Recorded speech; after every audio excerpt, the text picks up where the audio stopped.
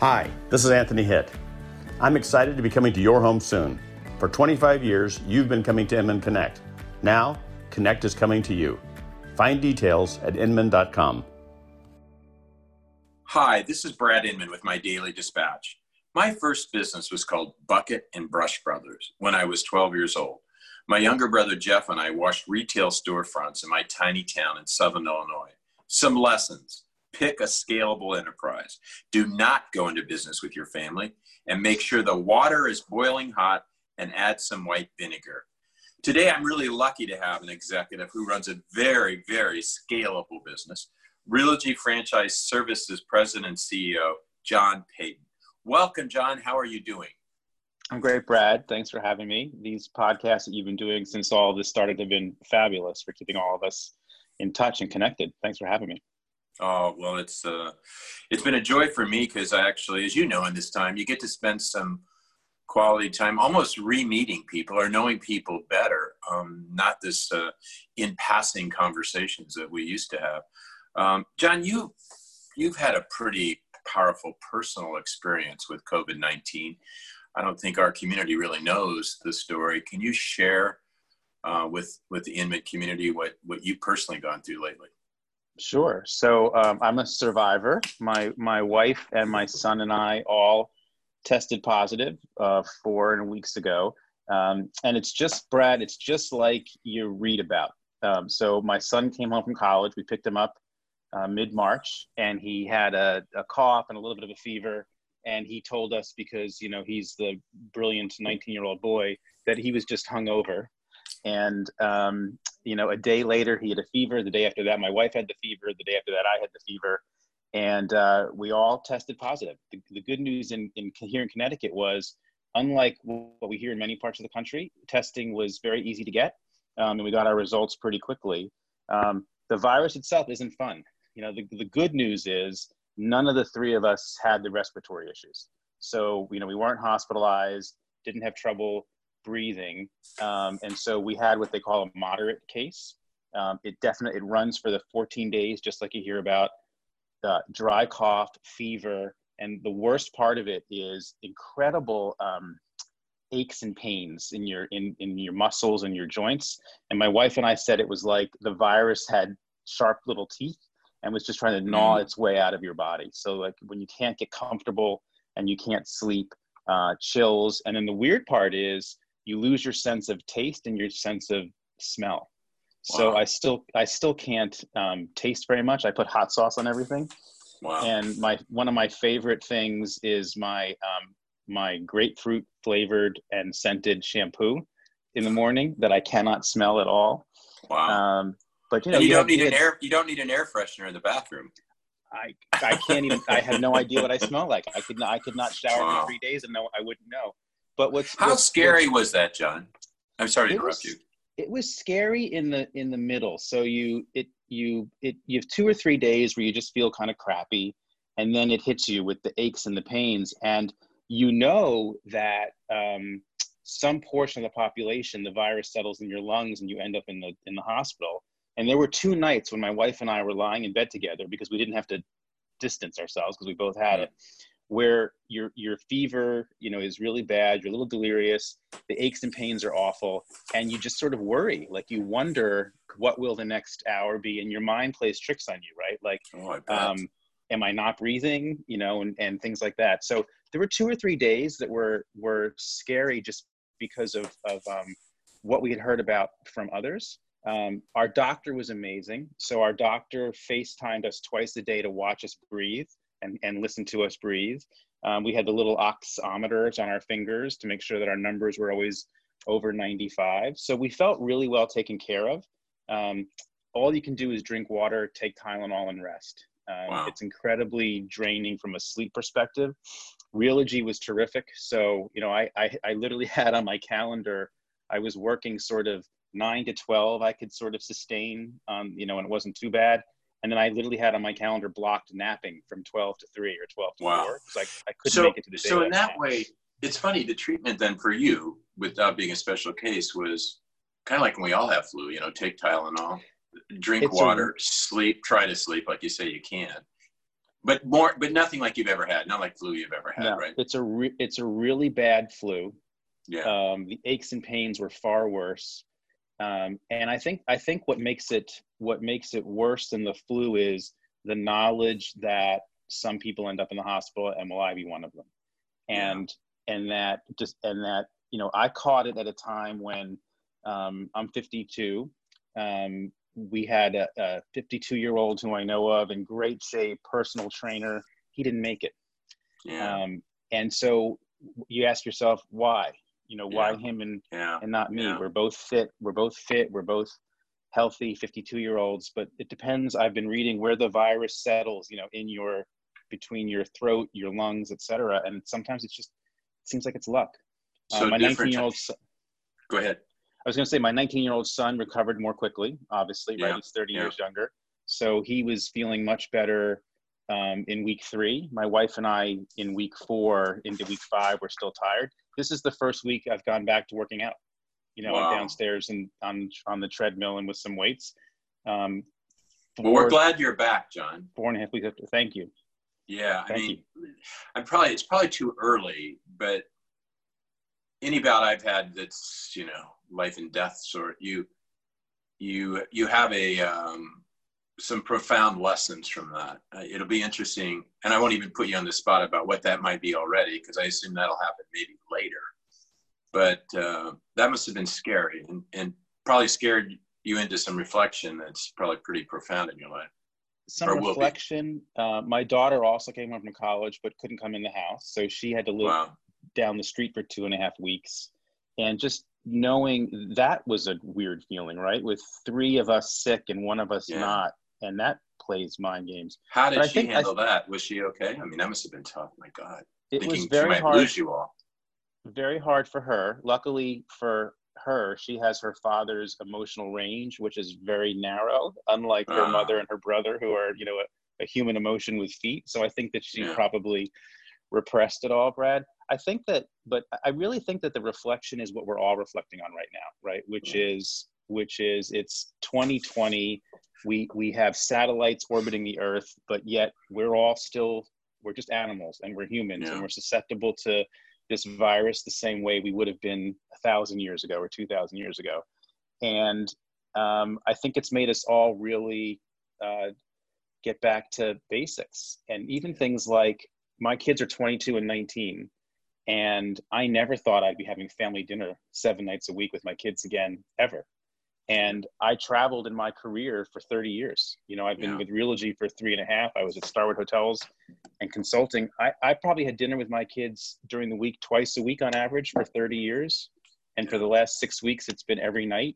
And it's a gift, really, right? Both because of their age. And is it also maybe you'll rethink that? You'll, in the future, you'll go, how necessary is it that John Payton is handing the president of that small brokerage that medal? I know it's really important to that small brokerage, but I watch Sherry, Chris, and your other colleagues, and I'm just like, really? Do you need to go to all those things physically? It makes you just wonder about the prioritization of some of this, not only in our lives, but, I don't know. I'm just randomly asking a question, because I know all my franchise executives friends are constantly out, touching the flesh. And I kind of get it, but I just wonder if some of like everything, there's some things that will change permanently, right? Yeah, I think there's the two related things probably change as a result of this, right? One is connections to families and friends, I think, become even more important after something like this. I think we're getting to the point, particularly on the East and West coasts, where everyone knows someone who's been infected. It's hard to not know somebody at this point. I think whether you're in the business of visiting a franchisee, or you're a consultant visiting a company, or a banker visiting a client, I think everyone's going to ask themselves one extra time: do I need to get on the flight for this particular trip, or can I stay home? But what that's being enabled by is the way you and I are talking right now. Exactly. And the technology, at least from Realogy's perspective, has been remarkably good. We use Teams. We'd invested in it before the crisis. Zoom like this. So the technology is working really well. Yeah. And I think we're all learning that face-to-face contact will still be important. I still think, brand events are important. I still think salespeople need to see their customers. However, we'll also be able to mix in interactions like this in a way with much more confidence than we could before. Well, it occurs to me that maybe the ceremonial stuff is still really important. What may not be as important is getting on a plane to have that meeting, to resolve a conflict or to close a deal or, to make something happen. We can do it like this. I mean, whereas someone that's in trouble or needs a bear hug or needs celebration, we may put a premium on that. I'm just riffing here. I have no clue. The one thing I've been saying, I'm curious what you think. Function of make.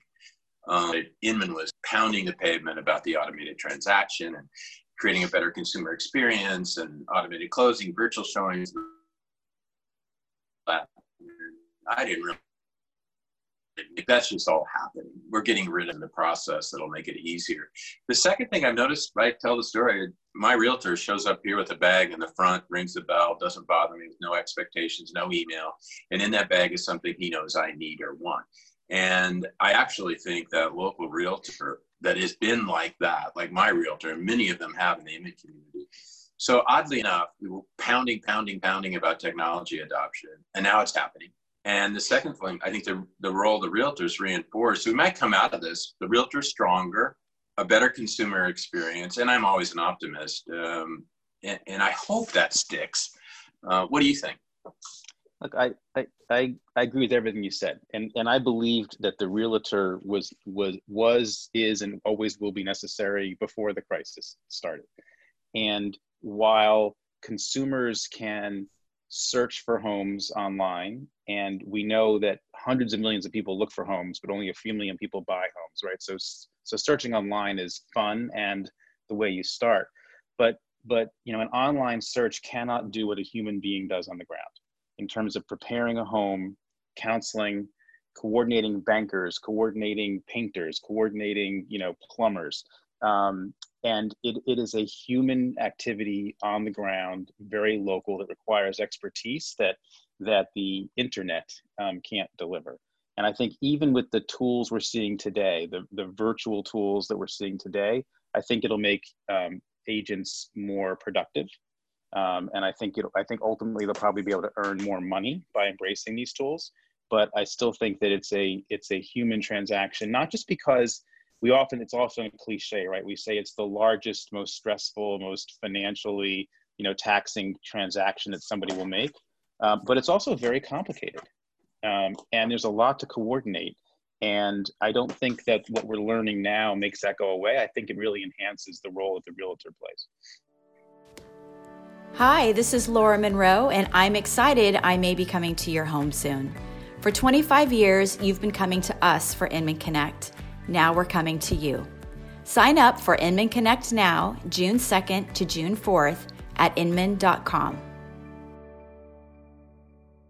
Let me ask you this. One of the things that these kind of things do is, kind of exposes the emperor has no clothes. Is that the expression? Something like that. Yes. And we had a lot of companies, kind of beating their chest before this. And I don't want to, call anyone down because I think everybody's doing their best.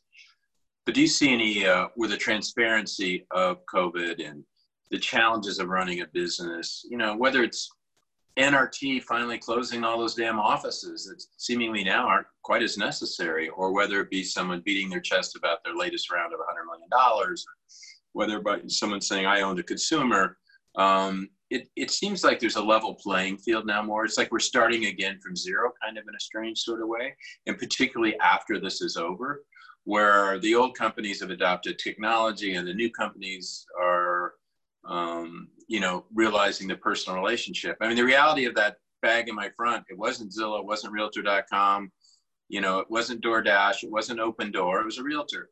And I have this idea that maybe the playing field is going to be more level when we come through this in a certain sort of way, and what becomes important in success and competition and business might change. That was a long rambling question, John. I apologize, but I threw a lot in there. So I think that what you're describing started before the crisis and is accelerating during the crisis. And I'll even, kudos to you. I think at the conference we had most recently in New York, the Inman conference, as well as the CEO Connect there, I thought the conversation this year started to reflect what you just said, which is it wasn't the prior couple of years. It had been about startup, disruptor, new thing. And I think the conversation that we had this year as an industry, both at main stage as well as at CEO Connect, was that there are legacy companies, if that's what we want to call, Realogy and Remax and KW, that have been doing this for a really long time and know how to do it well, and are making an investment in technology that complements, right, the highly skilled work that their agents and brokers do. And I think, to your point, the startup companies or the disruptors who started with a technology orientation are now, engineering backward toward the people component, and the learning and the communication, the connection. And so I really do believe that while Realogy is not a technology company that happens to do real estate, we are a real estate company that embraces technology.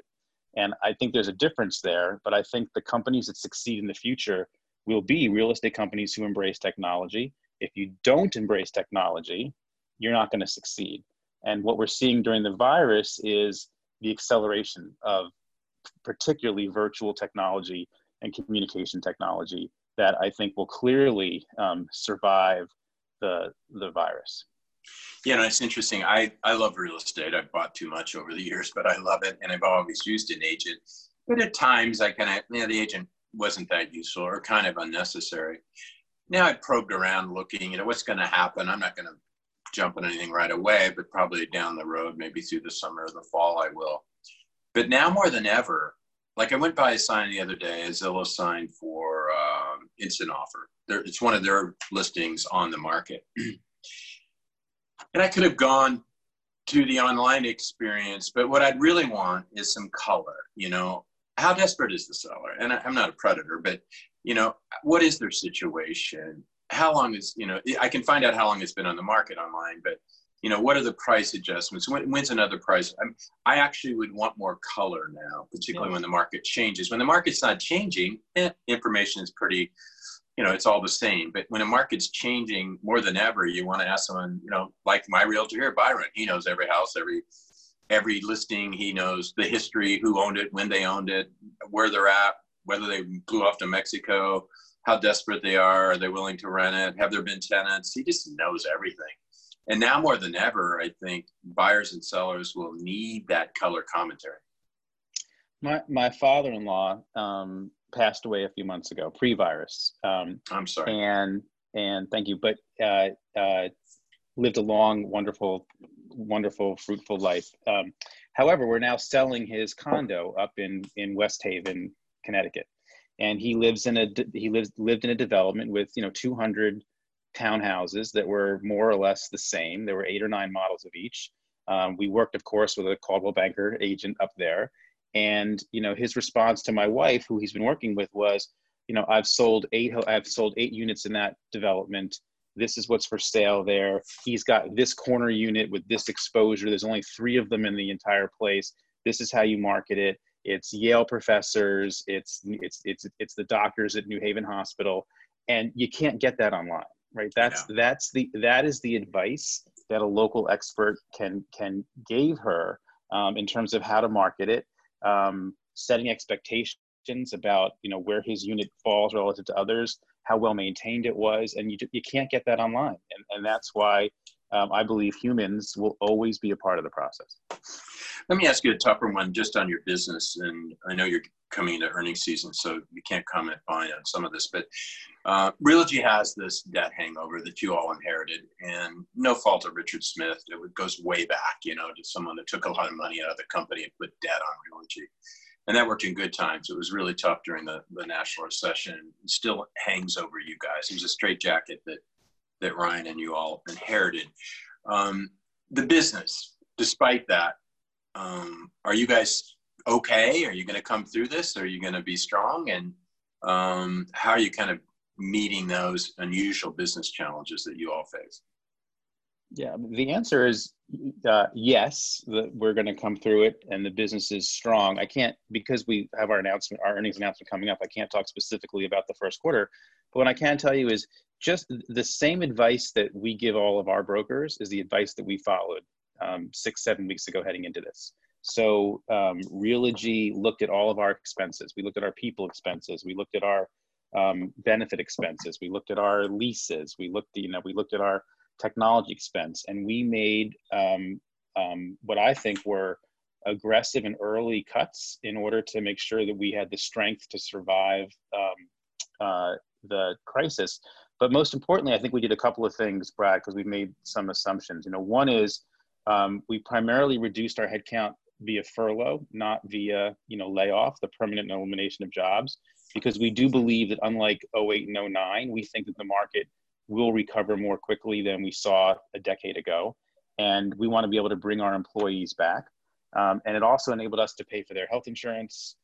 They have their computers. And so, we think that was the right thing to do at a time like this. And the second thing we did is because we have made prudent decisions around expenses, we didn't turn off the spigot. So we're continuing to invest in new product development, in technology, in new partnerships during the crisis, because we think that we want to be prepared to own the upswing. And so we couldn't invest in everything we were investing in before, but we didn't go to zero. And I admire that about the decisions our CEO made in terms of we've got to make sure that we are on the other side of this ready to run, and keeping our particularly our technology investments and our new partnerships and our lead gen, all of that work continues so that we can own the upswing when it comes. Yeah, that's a great point. Richard Smith was big into technology during the dot-com boom and really invested heavily in it. And then he got sideswiped by a whole bunch of things. But then the national recession hit, and just as Zillow and many other people were, getting up and going, he was strangled by that debt and couldn't keep up with the innovation, I think, that was going on. I think that really hurt Realogy. That's just me doing color commentary here. What you just said is you're not going to do that again. You're not going to be, when this is through, having to sit back on your heels because you're positioning the business so you can, as I say at Inman, we need to preserve the infrastructure so that we're in a winning position when we come through this. And we've been lucky and haven't laid off people, but or furloughed them. But it's key that you get through this, because there's a lot of opportunity on the other side. You got to be ready for it. You got to be ready for competition and new technology. I think there's different attitudes that one can take during a crisis, right? One attitude is shutter the windows, tape the doors, and ride it out. But I also think, and Realogy has this perspective, many companies do, is that in a crisis, there is also opportunity. And that you've got to make prudent decisions, but for our local companies, there are, M&A and acquisition opportunities. For agents, there's opportunities to acquire new clients.